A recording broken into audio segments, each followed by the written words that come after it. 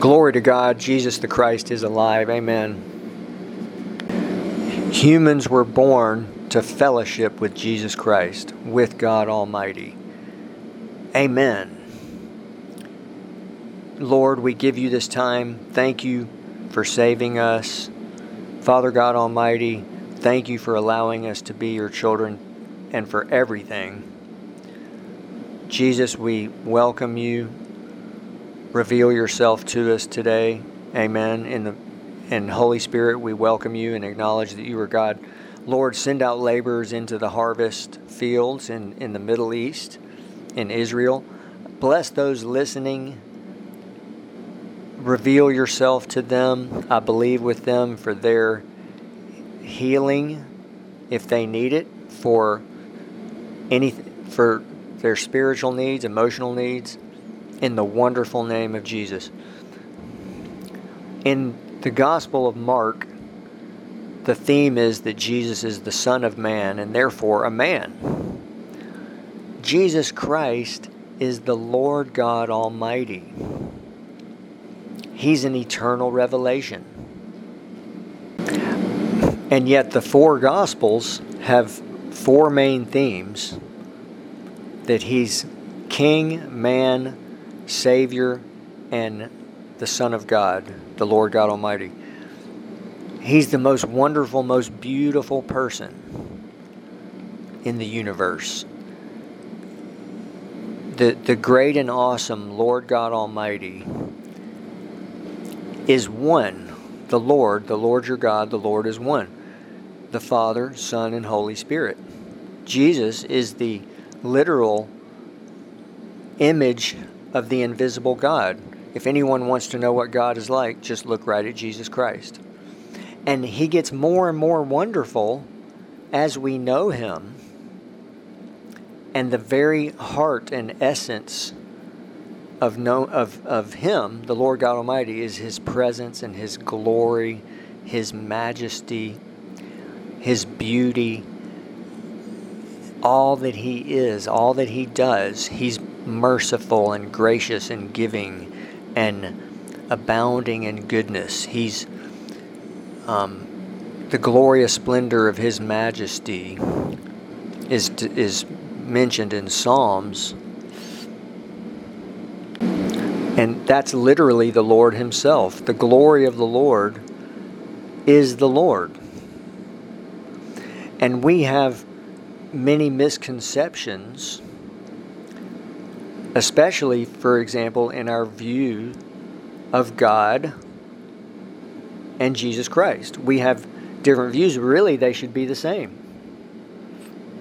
Because Jesus said, I and the Father are one. And Jesus literally is the Lord God Almighty. Amen. So that's truly powerful when the Holy Spirit reveals that. He's the great revealer of Jesus Christ. And the Holy Spirit is the Spirit of Jesus Christ, the Spirit of the Father. Amen. And yet, the four Gospels, there's an eternal revelation, of course, in every one of the themes that Jesus became a man. He was the perfect man. He lived just like human beings from the moment He was conceived and even till He died. To think that He died for the world. To think that the Lord God Almighty, the most exclusive being and person in the universe, would send His only Son, who lived like us and who died for the world, who shed His blood, that's of course the indisputable proof of that God is love and that He's merciful. And He's still the same today. Amen. Jesus Christ is the same today. He's the Savior and so forth. He's God, but He's not a man now. That's something so important that we should understand. He was only a man for 33 years.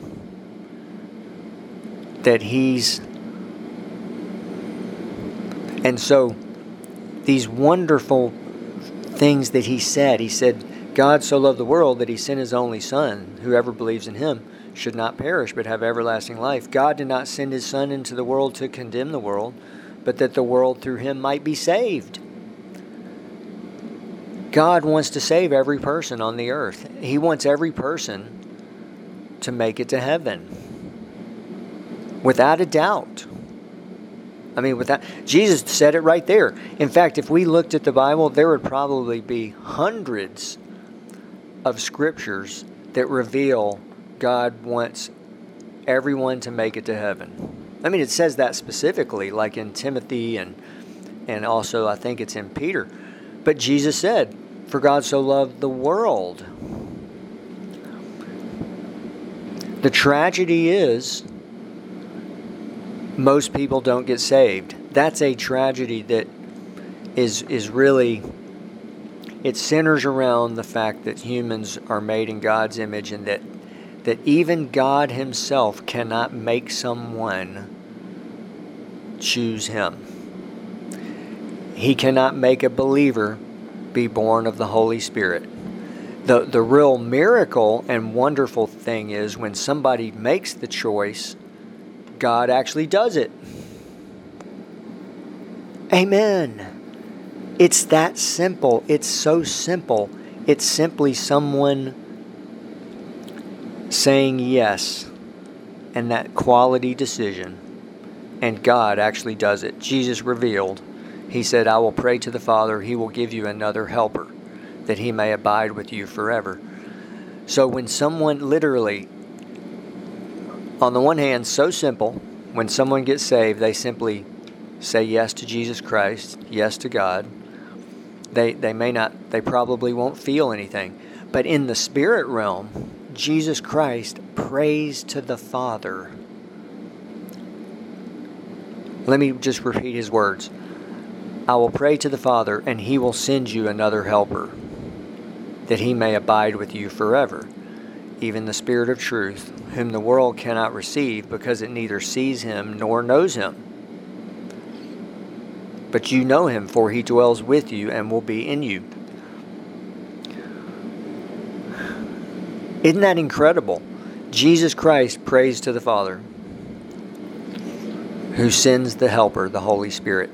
That reveals the Trinity, and it reveals this divine mystery, a mystery of the kingdom of heaven. Jesus literally prays to the Father, the only true God, the great and awesome God, who is glorious beyond description.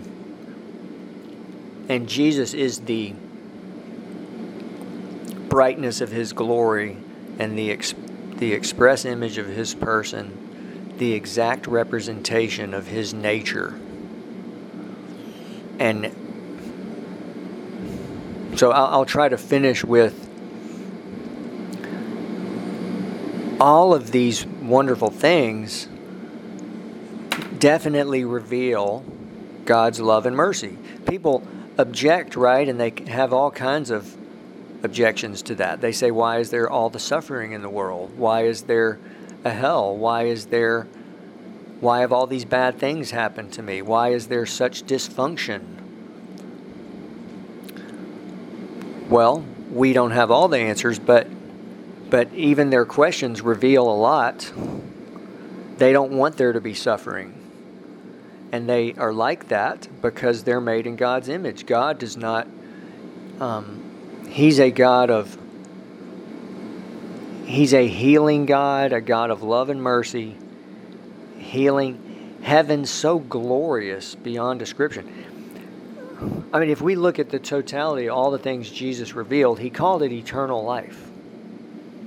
And it's the Zoe life, the abundant life that overflows to an abundance till it overflows. It's the divine partaker of the divine nature, partaking of the divine nature. And remember, as we go deeper with him, and really it's that we get rid of our old nature. If someone's saved, their spirit person is being released and connecting to the Holy Spirit who's everywhere on the earth and his presence and glory. they will experience literally the presence of Jesus Christ, that's the answer. If anyone wants healing, just go directly to Him. And His presence and glory causes us to lose our old nature. And we meet the glorious Lord, Jesus Christ. So beautiful. Receive your healing now. I want to just briefly emphasize, in all these wonderful revelations of what God is like and Jesus Christ, one of the greatest is He heals. Jesus loves, Jesus saves, Jesus heals. It lines up exactly with all of His other qualities. We just saw that He prays. I mean, He's just full of compassion. How do we get that healing? Only believe. And mainly, it's go directly to Him. He's the healer. When we find Him, He will heal us and everything, deliver us, give us everything that we could ever want or desire or need. Receive your healing. After you listen to this message, His presence is everywhere you go. Just continue to walk in your healing. Amen. Amen. I want to thank followers of this podcast. Just some locations in the last week. In the U.S., in California, Texas, Virginia, Washington State, also New York City, California, Northern California, also around the world, moving to, let's see, the UK, Germany, Clydebank, Germany, Frankfurt, Israel, Tel Aviv, Israel, Vietnam, Moscow, the Philippines, Jamaica. Go back to the western part of the world. Two cities in Jamaica, Bangladesh, Nairobi, Kenya, Fiji, other places. Lord, bless those listening. Reveal yourself to them. Heal them. Amen. And thank you to the followers of our visitors to our websites. Lord, we pray for those visitors and just some of their locations in Europe, France, Sweden, Stockholm, Sweden, England, several cities in England, Switzerland, Bern, Switzerland, Finland, China, India, Korea, in the U.S., Seattle, Washington, D.C., San Francisco, Los Angeles, New Jersey, western, moving to in the west, Provo, Utah, Texas, another one in California, Midwest, Chicago, Columbus, Ohio, New Jersey.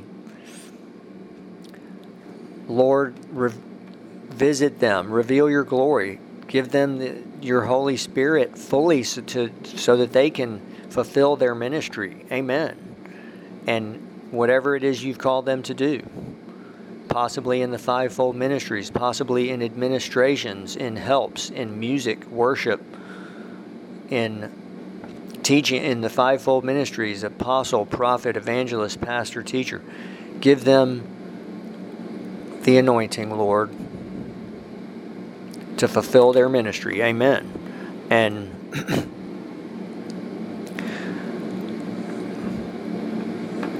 Jesus is alive. He's alive forevermore. He's eternally the King, the Savior. It's fascinating. The first three Gospels, He's the King, Man, Savior. He's our King that we obey. He's the man we identify with. And the first one is the King. He introduces His kingdom, doesn't He? That's His main teaching. He's introducing the kingdom of heaven. He called it that, and also the kingdom of God. Amen. I mean, the King came to the earth and as a man. Second gospel, he's a man. We can fully identify with him, even for all eternity. He's the Savior.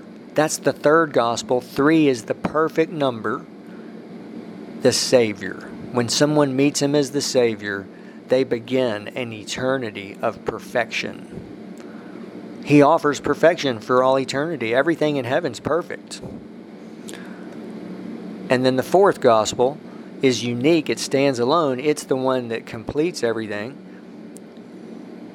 He's the Lord God Almighty.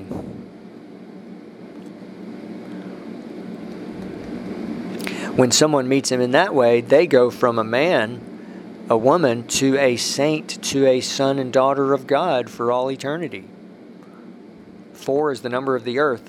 And 4, there's the 4 winds of heaven, the 4 corners of the earth. There's 4 realms someone can be in every day. 3 of those are realms of prayer. There's 4 locations God will take people to. There's 4 phases of knowing God. All of that are things on the earth, right? 4 is the number of the earth. It's Amen. Thank you for listening.